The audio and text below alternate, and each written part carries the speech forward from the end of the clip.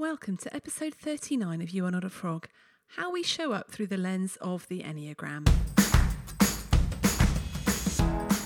Welcome to You Are Not a Frog, the podcast for GPs, doctors and other busy professionals in high-stress jobs. Even before the coronavirus crisis, many of us were feeling stressed and one crisis away from not coping. We felt like frogs in boiling water, overwhelmed and exhausted. But this has crept up on us slowly, so we hardly notice the extra long days becoming the norm. And let's face it, frogs generally only have two choices: stay and be boiled alive, or jump out of the pan and leave. But you are not a frog, and that's where this podcast comes in. You have many more options than you think you do. It is possible to be master of your own destiny and to craft your life so that you can thrive even in the most difficult of circumstances. I'm your host, Dr. Rachel Morris, GP, turned executive coach and specialist in resilience at work. I work with doctors and other organisations all over the country to help professionals and their teams beat stress and take control of their work. I'll be talking to friends, colleagues and experts, all who have an interesting take on this, so that together we can take back control to survive and thrive in our work and lives. Are you constantly stressed and thinking about work? Does your laptop come with you on holiday? Your to-do list have permanent residence in your brain, and your worry about how to handle the latest crisis wake you up in the small hours? Then it's time to get your life back, and that's exactly what our brand new online course will help you do. It's a 60-minute reset for healthcare professionals to shift your mindset so you can set boundaries and limits around your work without the endless guilt that you've not done enough. It's just £27 and you can get instant access now when you go to shapestoolkit.com/getyourlifeback. In this episode of You Are Not a Frog, I'm chatting with Annie Hanekom. Now, Annie is a leadership coach and she's a real expert in the Enneagram. The Enneagram is an ancient way of understanding your personality. You do a profile and you come out as one of 9 types. Now, the Enneagram has been really helpful for me recently in understanding my reaction to particularly stressful things that have been going on during the COVID crisis. And I've invited Annie to come onto the podcast just to share about the various different types, how they're reacting, and actually how we can start to change our reaction to make things better for us and for everyone. So even if you don't know anything about the Enneagram, there will be something in this for you. Great. So it's really fantastic to have with me on the podcast today, Annie Hanekom. And Annie's a leadership and a team facilitator and coach, and she's a certified Enneagram practitioner. Hi, Annie. Hi, Rachel. Lovely to be here.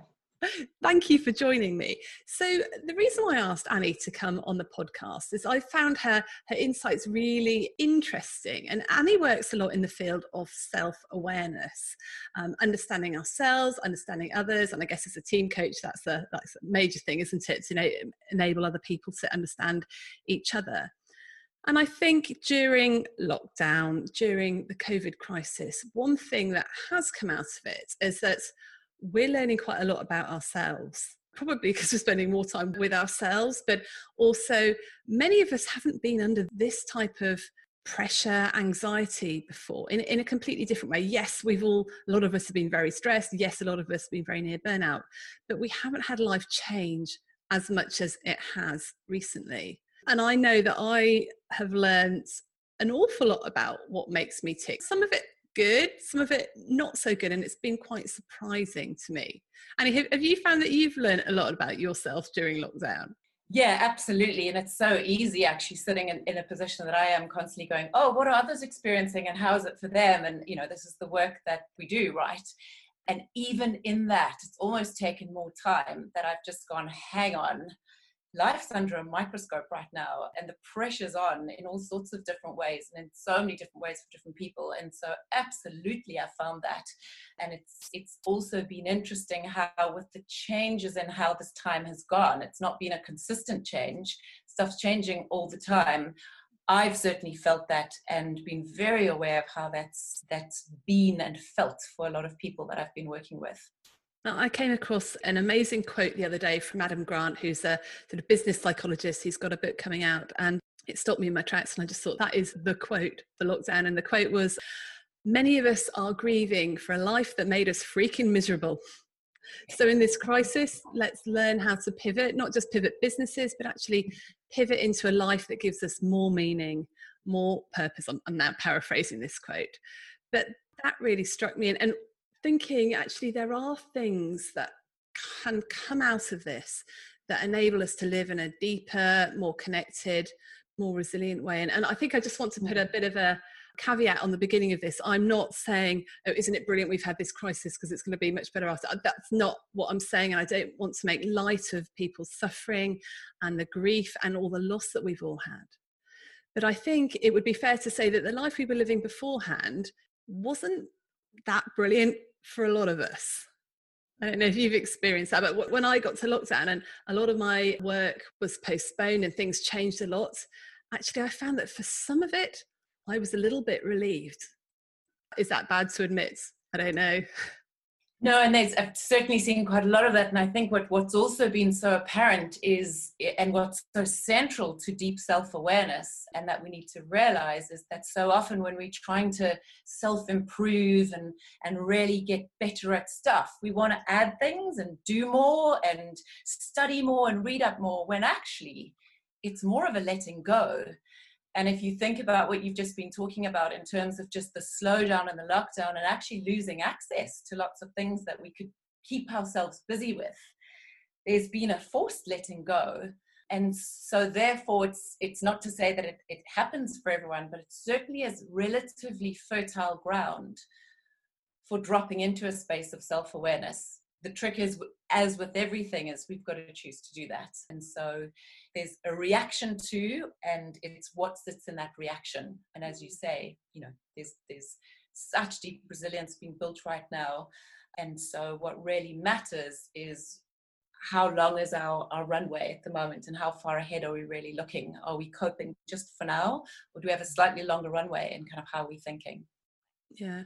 And I think it's difficult because for doctors and other workers on the front line, a lot of them, work has been utterly crazy, working a million miles an hour, and it's a question of survival. But for a lot of doctors, it's been actually workers, we were all put on standby. We were all told to go and second to different departments or go back and do this or do virtual working, all that sort of thing. So work has changed and shifted, and that can be quite unnerving, really, not knowing, like you said, in the uncertainty. So I think even if people aren't stuck at home, even if people are working, there are still pivots that they've had to make, both at work and at home and in personal life. And I think for me, actually, one of the main things that I was relieved to have lost is not, I love my work and a lot of stuff I do, but what I was relieved to have lost is all the racing around and the stuff we were doing just to sort of, as a family, getting the kids to this and that and dropping off and going to see this person and that person, which all added richness to life, but sometimes it felt a little bit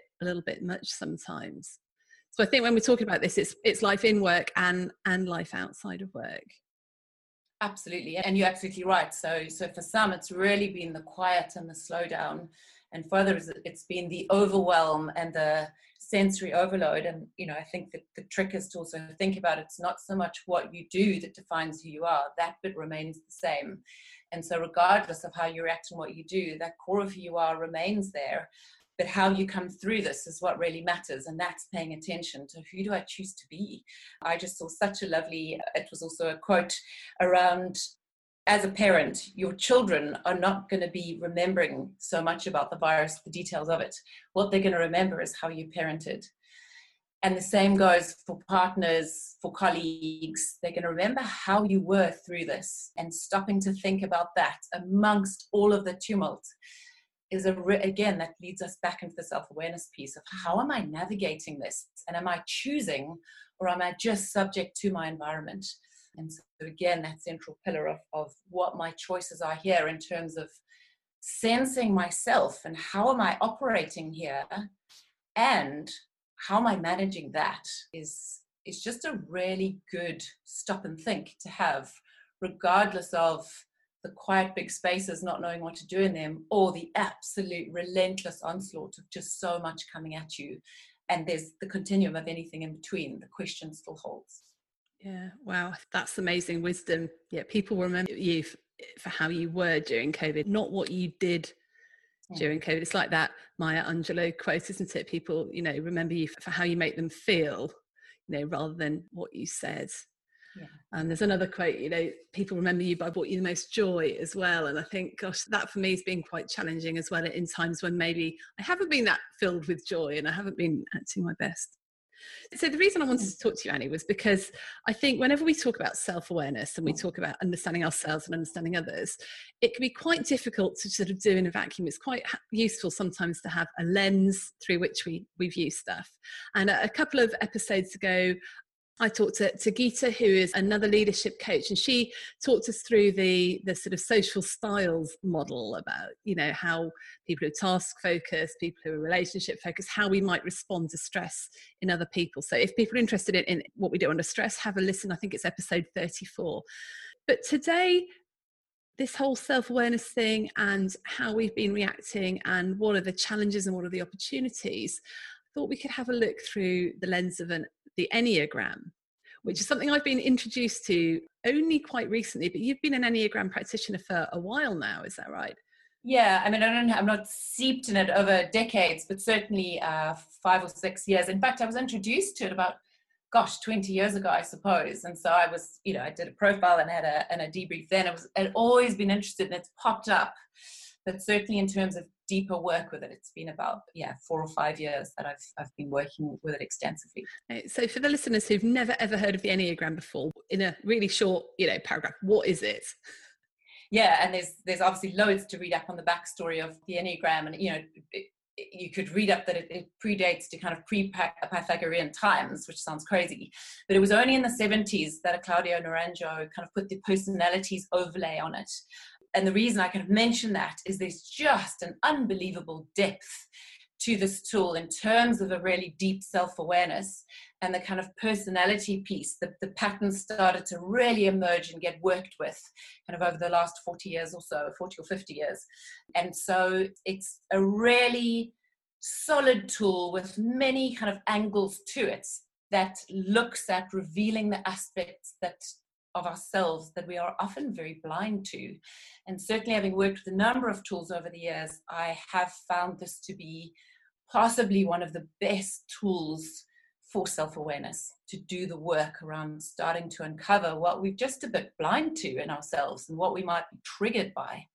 Okay, so it's basically another type of personality profiling tool, but it's based on sort of ancient wisdom, and it's been put together over the centuries and used to describe, I think, 9 different types of human personality behavior and motivation. Is that right?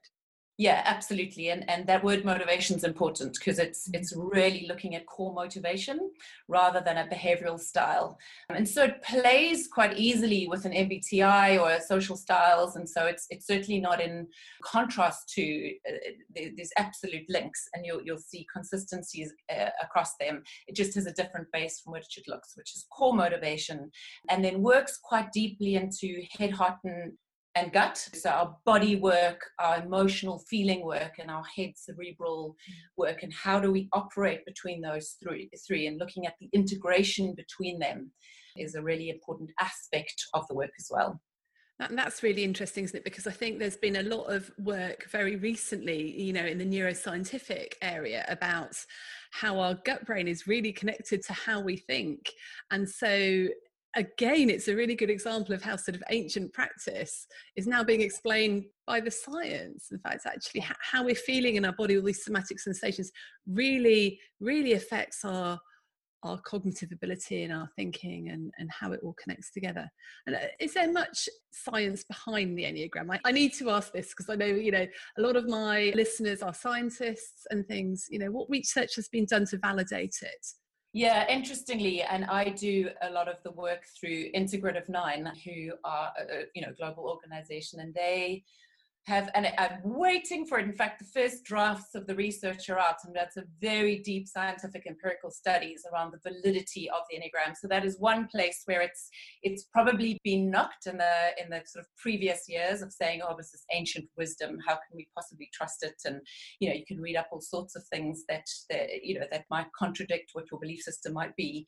And so the science has been, it takes time. You can't rush these things, but there's a big draft study that's kind of, they're waiting on the hit go. In fact, I spoke to someone yesterday who's involved in the editing, and she's like, I can't wait for us to release this. So there's and it is this sort of empirical scientific based study on the validity of the Enneagram, and it'll be the first of its kind. And so that has been something coming down the line, and certainly in the Enneagram world, people have been waiting for this, because that is one of the questions that does come up a lot. Okay, so there is emerging data on the validity of this. And I think it's probably worth just saying to listeners, you know, I use loads and loads of different tools and models in my work. In the Shapes Toolkit training I do, we use loads of different coaching tools, models to describe things. And, you know, models are a way of describing things. They are not the ultimate truth, but they might be helpful. And so I think all of these things, there are things in them that can be helpful to you, even if you can't scientifically prove them. And I just encourage people that have got any sort of cynicism going on, or just sort of, you know, thinking, oh, does this, you know, is it scientifically proven? You know what, if it's helpful to you, and if it's going to help you work out your place in the world and what's happening with you and how you respond to other people, then take the bits that are helpful. I mean, that's very much my attitude to all of these different models and things. Is that a helpful way of looking at it? Absolutely. And that's totally how I would ever position if I was doing a workshop or deeper work with this. And very important to state, as you have, Rachel, but it's a lens. It's not everything. And so your experience and your culture and your belief system, all of that counts for a huge amount, and who you are is central. This is a lens to use. And as you say, it might be highly useful. And in fact, what's interesting is it'll speak to you at one time, and at another it doesn't feel relevant. And then suddenly something will appear and you go, oh, that's really useful now, because that makes sense to me. And so I'd always suggest to hold any model with light hands, and take the bits that work for you.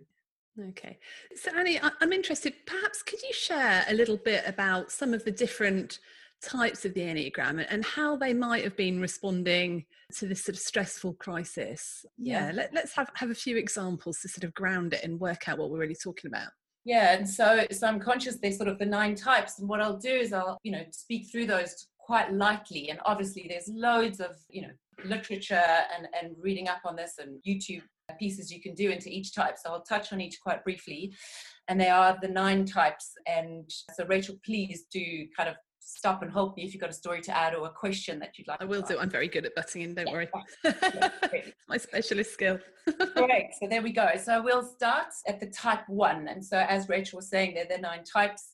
And so I'll work through each of those kind of in order, just to keep things neat, because with any of these tools, and in fact, I have to just say this, and it keeps coming up for me. I heard a podcast recently of a teacher speaking into this and saying, talking about the history of it, but also just working with it, it's messy. And really like that, because I realized nothing's ever got straight lines and is absolute. And so there's a messiness in it all. And what I think is very important as one listens to this, as I'm speaking through the 9 types, don't try and work out what you are. You're all of it. You've got aspects of all of the types. And I think that's a really important way in which to go into listening to the Enneagram, because yes, we do talk about you finding your home and where your core motivation might lie in a type, but you've absolutely got aspects of all of it.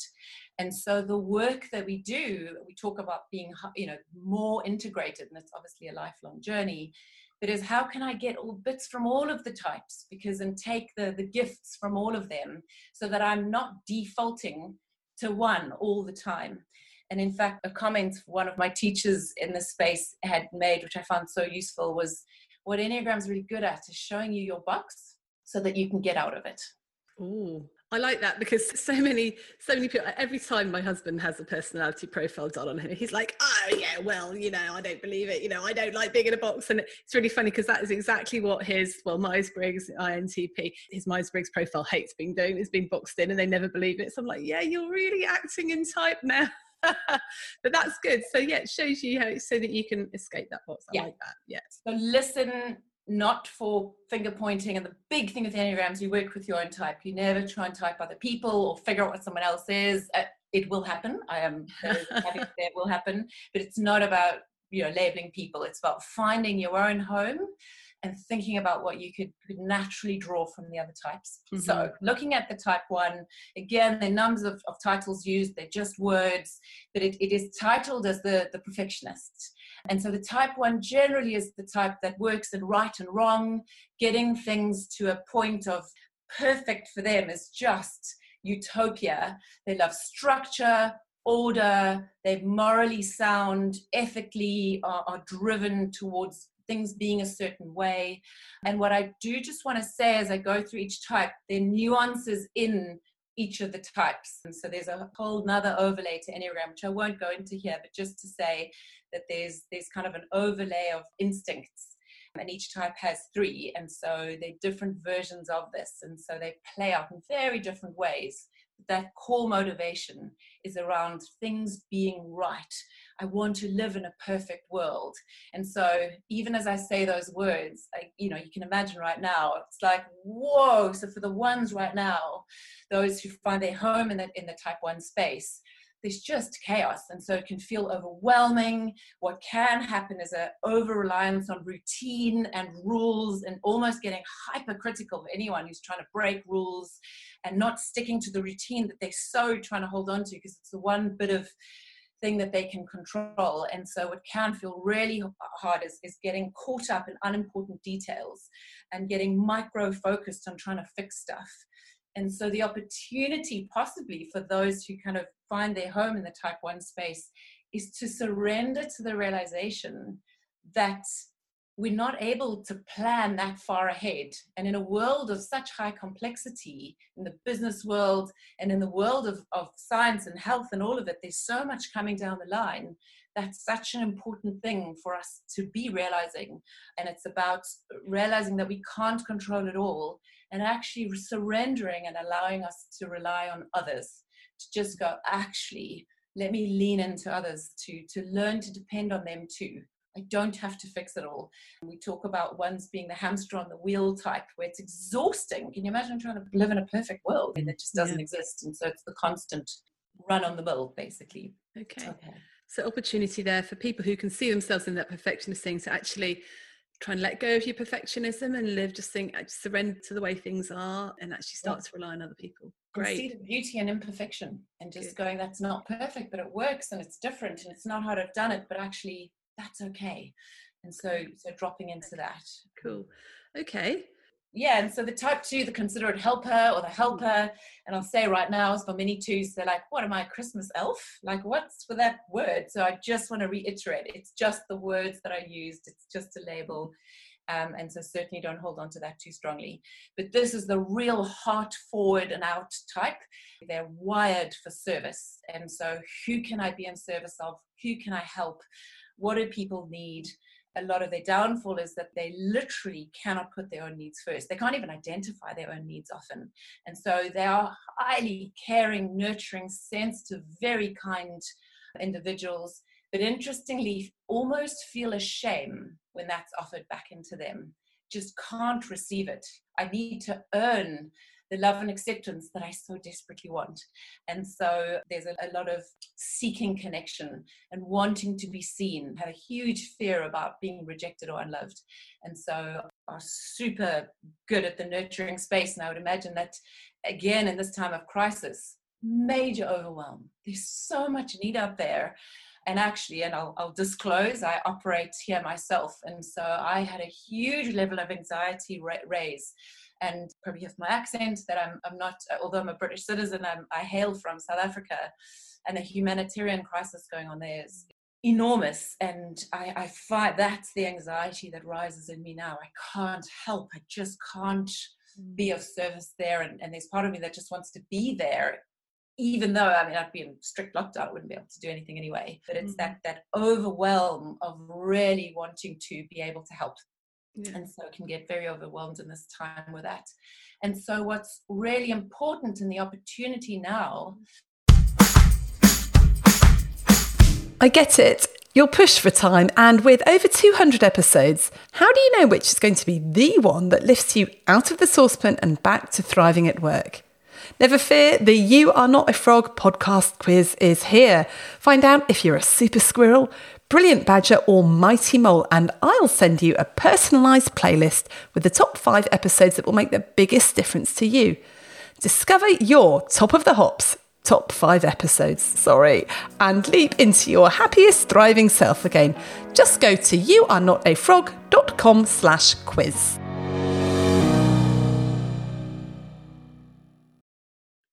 is first of all to prioritize self-care, to go for once, just stop and look inward and go, put on the oxygen mask first.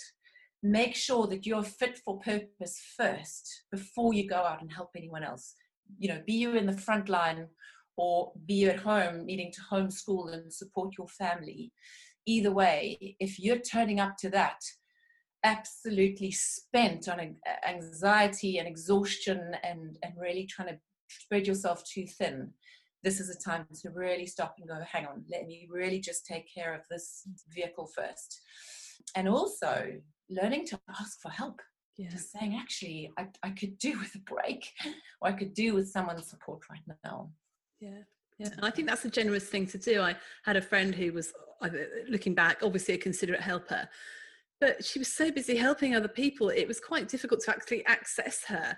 And she wouldn't take any help back. And it felt so one-sided in the end that actually, I think maybe our friendship drifted away because I just felt she was always helping me and there was nothing I could do. And I felt like I was this person that needs to be helped all the time. Yeah, maybe I was very needy at that point. Who knows? No, well, actually, the twos need to be needed. And so boundaries become an issue. And that's the blind spot. That's what I was saying. That's what twos can be blind to, is maybe someone doesn't need you right now. I have a very good friend who I was actually chatting to a couple of days ago, and she properly identified with herself as a type 2, and she's become very aware to this and said, I actually went and booked a psychologist appointment for my friend. She said, I went that far. And her friend just said, back off.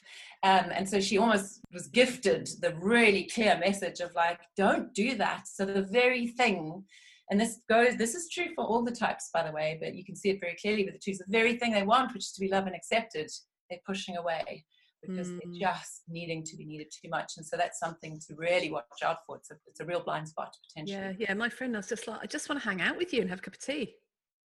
Yeah. Stop telling me you're going to clean my house or do some babysitting, It was a while ago. My house is clean and my children don't need babysitting anymore, but Okay, let's push on. So we've got 9 to get through.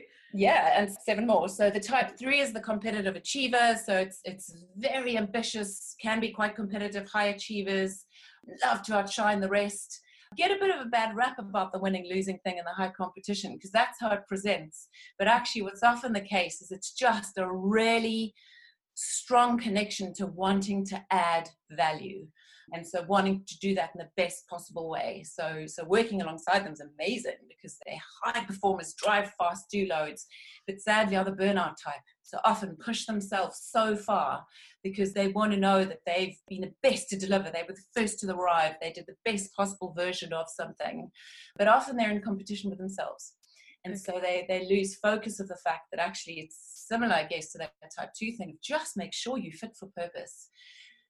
And that you are good enough. That value often comes from a place of really a deep yearning for needing to realize that they are enough, but pushing really hard. And so are often in motion. They're very forward focused and move forward and will get the job done no matter what. And so you can see how the burnout can start to happen. And so have a deep fear about not adding value or being irrelevant. And so in crisis right now, there can be, certainly for those who are not able to do their work properly, is, hang on, I need to stay busy. And they can gloss over the real issue of trying to push to keep adding value and keep doing stuff. But it can become quite self-centered because that's almost their own need. And sometimes there's just to slow down long enough to let the emotion in, because often emotions slow them down so they don't go there. Let that emotion in and just be really connecting to who you are in that forward motion, forward push. You can leave yourself behind quite often. And Enneagram language can be quite harsh, but the word that often comes up in the type 3 language is deceit. You're deceiving yourself of what good really looks like, actually. And so there's this high bar of achievement and constantly chasing that. And sometimes it's to let that go and to go, what really matters here and what is core. And so that is the opportunity, is to slow down long enough, even if there's an overwhelming workflow coming, is within that, not to allow that busyness to gloss over. What value do you really bring, and what's the emotion around that, and being present to what that is. And so there's a real connection with self at this time, would add real value in amongst the kind of rush of trying to find and pivot and respond to and keep busy in a different way, is to take the opportunity to slow down a bit. Okay, thank you. Yeah. So those of you who see yourself as a perhaps a bit of a competitive achiever, or elements of yourself like that, then actually slow down. Work out what value you really bring. And stop pushing to add value. Sometimes it's slowing down and stopping to add value is really useful too. And then let's jump onto type 4. So the intense creative. And so these types they bring uniqueness, creativity, something special. They see beauty in everything, and they truth seekers. So I often say the comment, or the elephant in the room. If someone really connects and resonates with a type 4, they just don't understand that. They're like, but you just talk about what needs to be talked about. Well, what's the elephant? Like, we go on headlong and we address the issue. And so they seek deep truth and meaning. And as I said, see beauty, but often can't see it inside. It's often that they can hold up the mirror of beauty for others, but it's almost like they're looking into the back of the mirror, not seeing themselves reflected. And so there's a constant yearning for. And so where the 3s might be competitive, the type 4 is often comparative. Do I match up? Am I worthy? And so you can see there's quite a lot of desperateness and seeking for approval in all of these types. And I suppose as an overlay to all of them, to mention here, a lot of what we talk about, how, in the 3s, the pushing and doing stuff, and the 2s and helping, and the 1s and creating order, and the 4s in expressing beauty, it's the defense mechanism. It's the reaction. It's the coping strategy to not feeling that for themselves. And so you can see, even in the opportunity I'm speaking to here, and what Enneagram work really entails, it is the slow down, to just go, what's in there? Stop building to create more, and take away, let go, uncover what really is your genuine value and beauty and strength that sits there anyway. You are good enough. You are beautiful enough. And being samey or caught up in the crowd.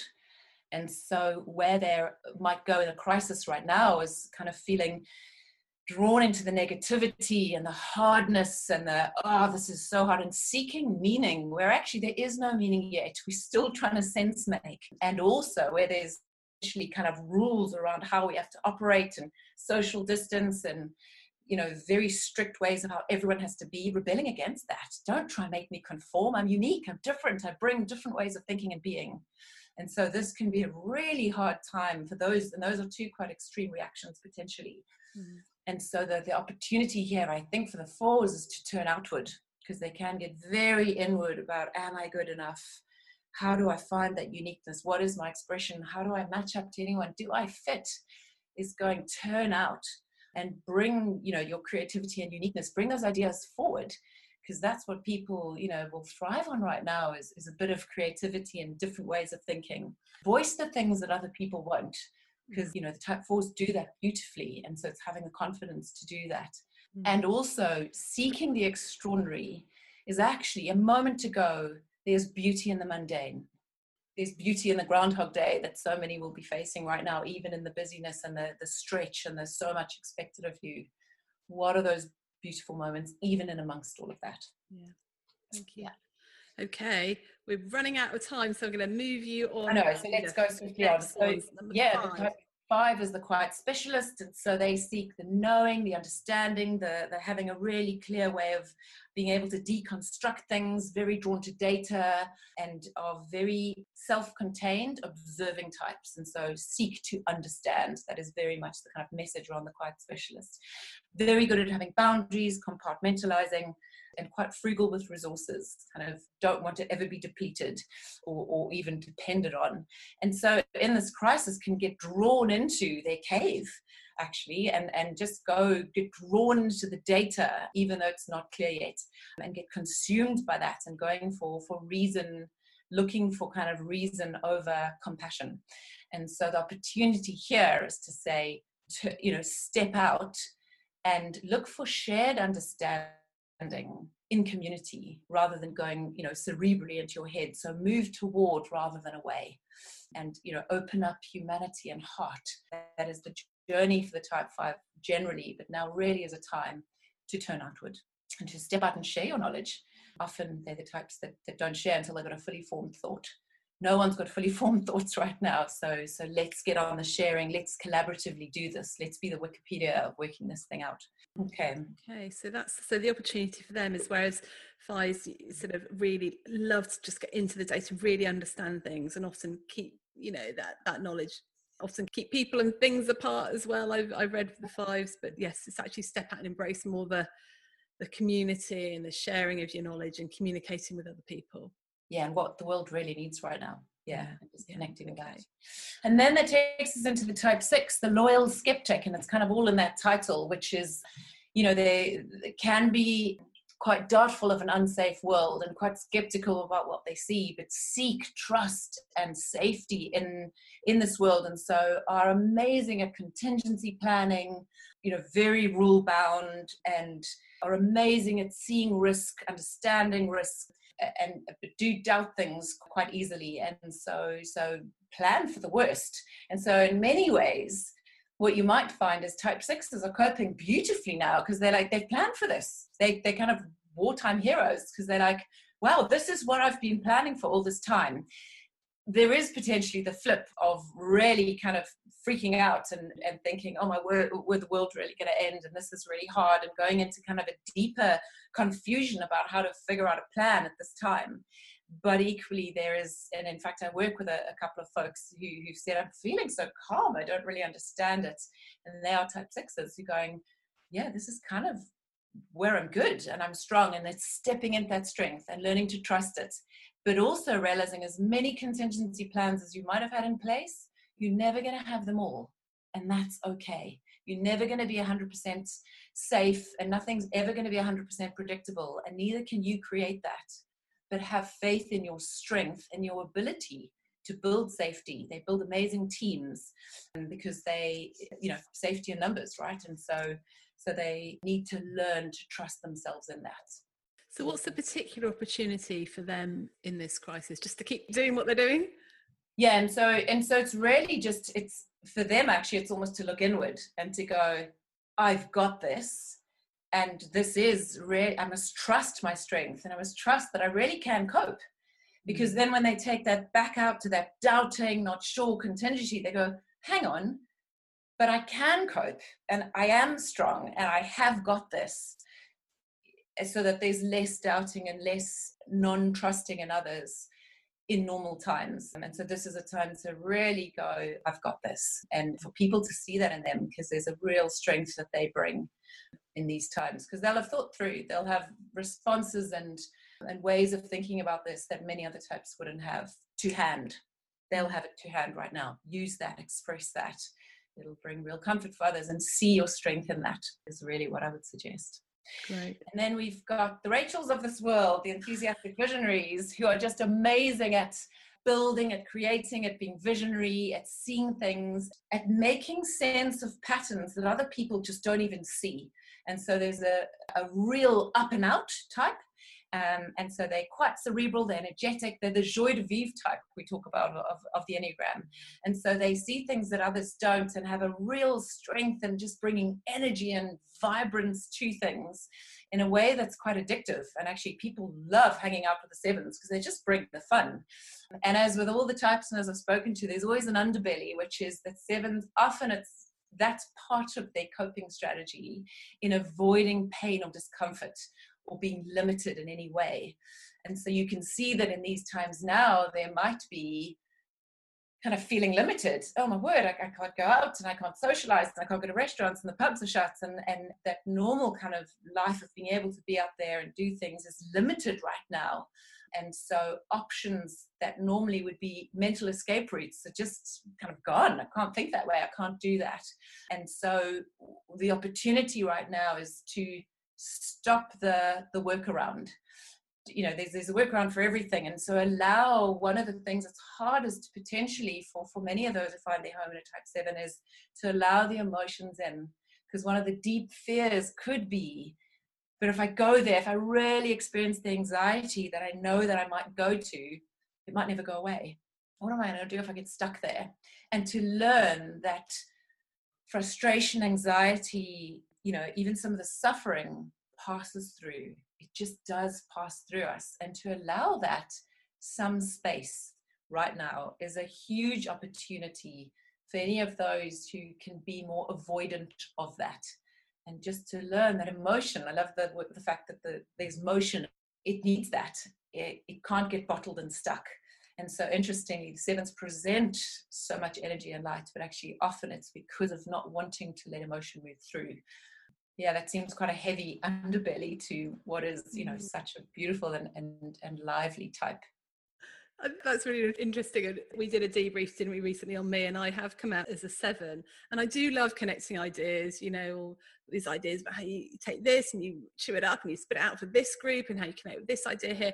And I just love doing that. But I don't like these negative, no one likes negative emotions, do they? But if I'm having a day where I'm feeling down or frustrated or anxious, it's a real problem for me. And I guess I try and solve it by just getting into action, like, right, what can I do? What can I, and actually for me, that has been really helpful, this whole thing about in the crisis, just allow yourself to feel those emotions and maybe go a bit deeper with that rather than trying to analyze it away or explain it away. Or I think one problem is we're a bit too optimistic. Is that right for a 7? We can be sort of these hopeless optimists, which I can imagine gets really irritating for other people.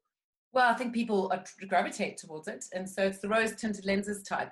But yeah, it can be. And all of this depends on our level of, and we talk sort of integration. And so again, self-awareness, right? So it's that sensing of, oh, is this needed right now? And what is my impact on others? But what I will say is 7s do find it harder to get out the box because people just love that. They're like, oh yeah, it's a release. Let me go and hang out with my mates who never talks about the dark side and that hard stuff. And so it keeps them in their space. So the work for a type 7 often is harder than for any other type because their upside just looks so great and people are so gravitated towards it. And so we talk about kind of social pressure to remain there because like, oh my word, if Rachel loses the plot, then wow, the world really is so bad. I can't go there and get my fix, which is not fair, right? So it's interesting. And so what we project, we almost get more of. And so it's not all doom and gloom, but it is just the work can feel harder. Yeah, that's interesting actually, because I was on a FaceTime call, I think to my mum a few weeks ago actually. And hi mum, I know she's a big fan of, you got to have a few fans of the podcast, and if your mum doesn't like it, then you're in trouble. But anyway, and I'm just having a down day. Like I think we all are in COVID, aren't we? Just a real sort of, oh, what's going to happen? And she's like, are you all right? Are you all right? And she was really worried. I'm thinking, well, I am okay. It's just I'm just not feeling that great. And then I felt really bad for not feeling that great. And the next day I was back to my usual self. But it was interesting the effect it had on other people, actually. Yeah, and so that's hard, right? So you kind of gone, oh yeah, I must keep that up, right? Because it's not good for people around me. And so what's interesting about the pressure that when we're doing work around, self-transformation, or even in a coaching space, when we're making the decision to really do work on ourselves and think about what these blind spots might be and how we need to shift, that often means there's pressure on other people around us and close to us, or colleagues, or workmates, them then having a different relation to us that feels uncomfortable for them. So they're like, no, get back in that box. You need to be there so that I can be here.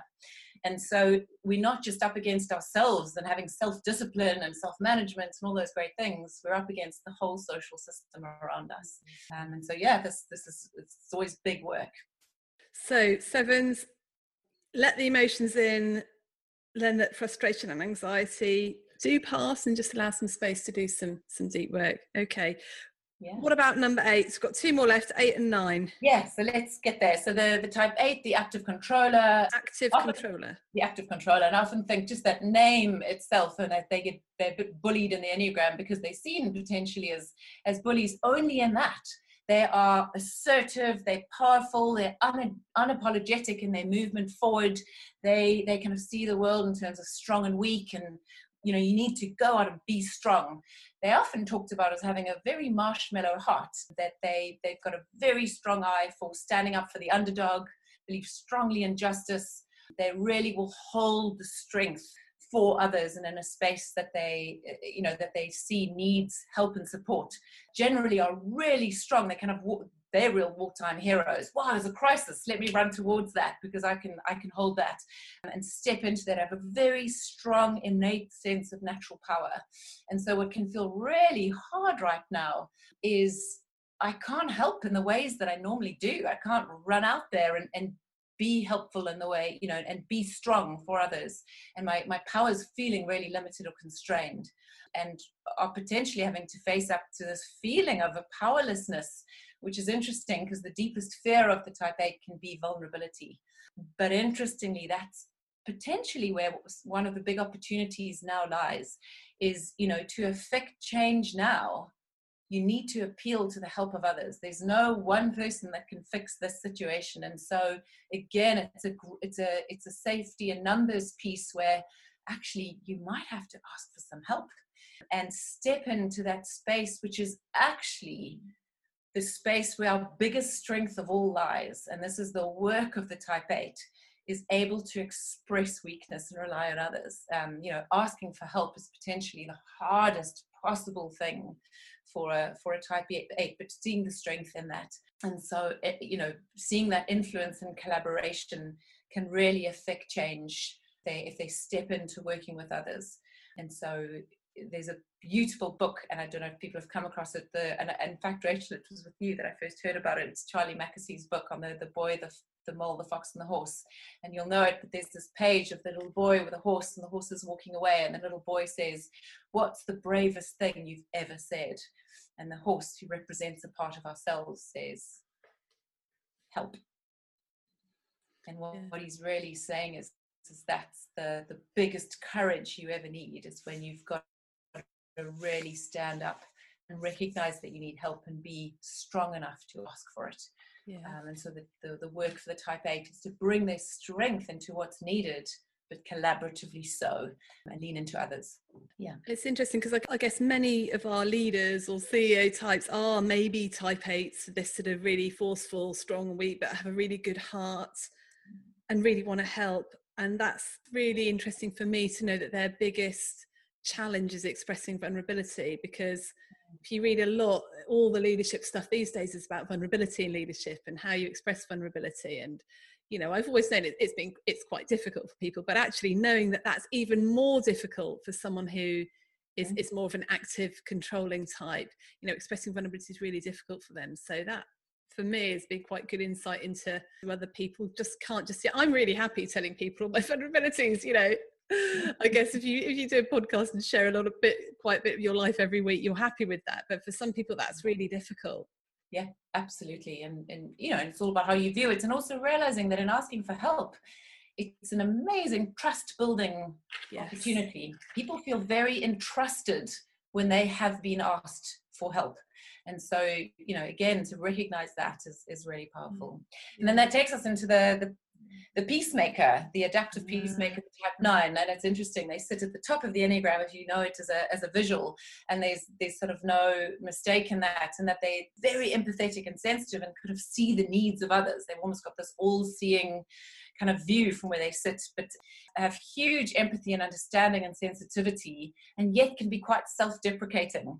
So being very outward facing, they're very happy to step into and focus on the needs of others and merge into that and respond to that and mediate that space and hold a really harmonious space that can be quite self-forgetting.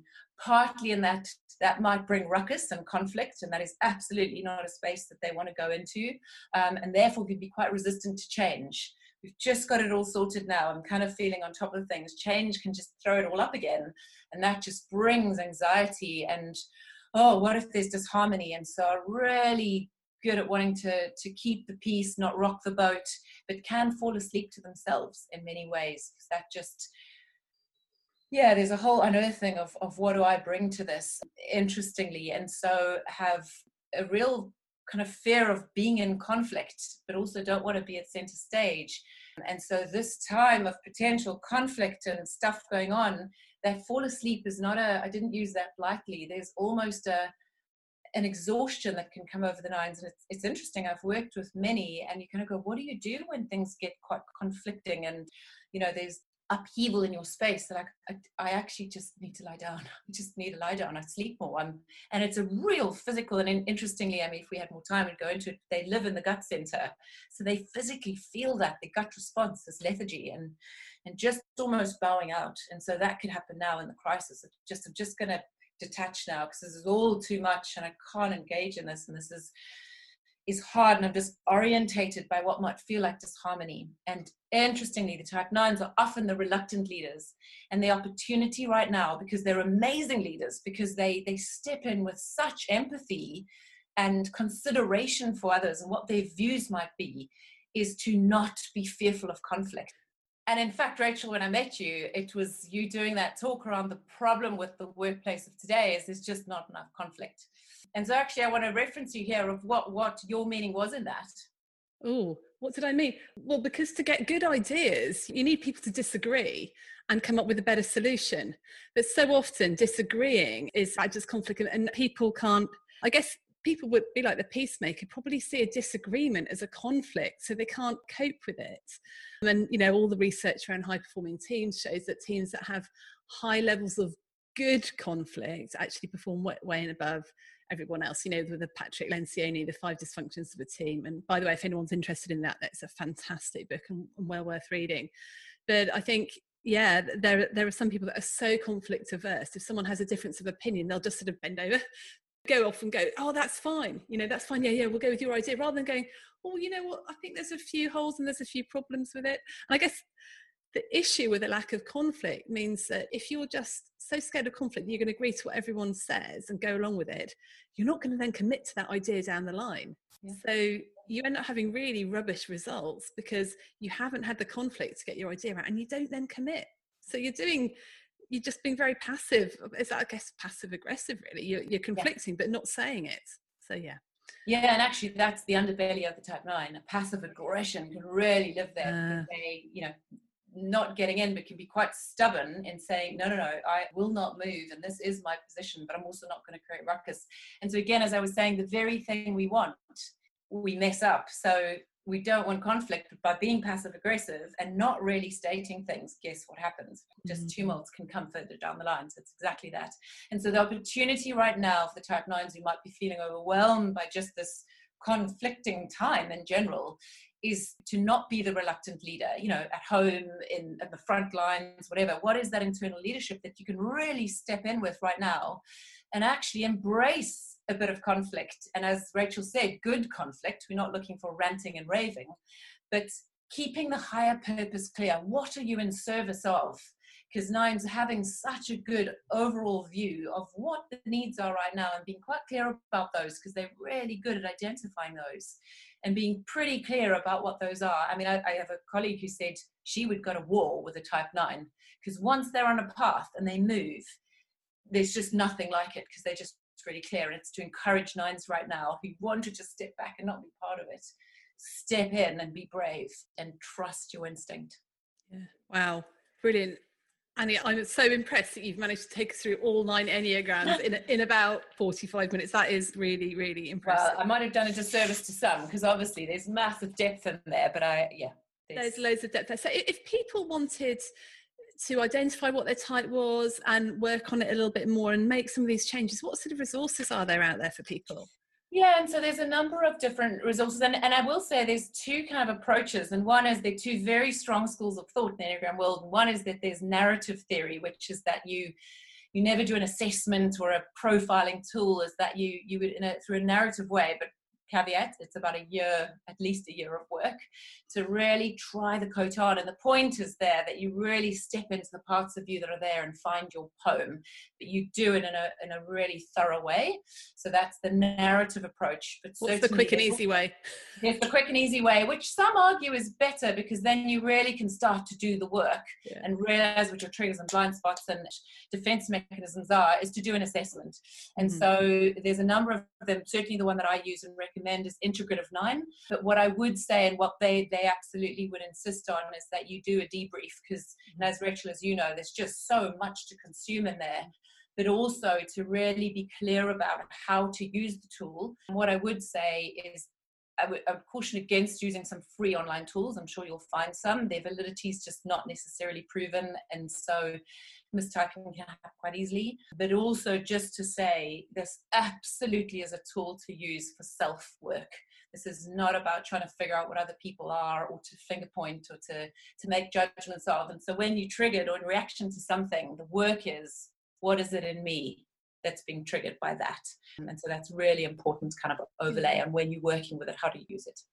And when I was sort of looking into the Enneagram, I didn't have assessments at the beginning. There were some books that I read that were just really helpful, just to get an overview of the different types and what you can do. Are there any books that you would recommend? Yeah, certainly. So Chris Hertz, The Sacred Enneagram, is a really good book. Any Riso and Hudson books, and there are a number of them that I've written, and I haven't got a title kind of front of mind right now. And then Beatrice Chestnut has got the 27 Paths to the Enneagram. Actually, I'm looking at it now. The Complete Enneagram. Sorry. Okay. 27 Paths to Greater Self-Knowledge is the bit underneath.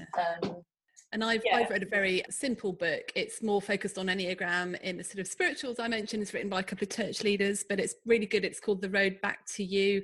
It's a really simple one. And actually I found there's a series of podcasts in which they've interviewed each of the different types.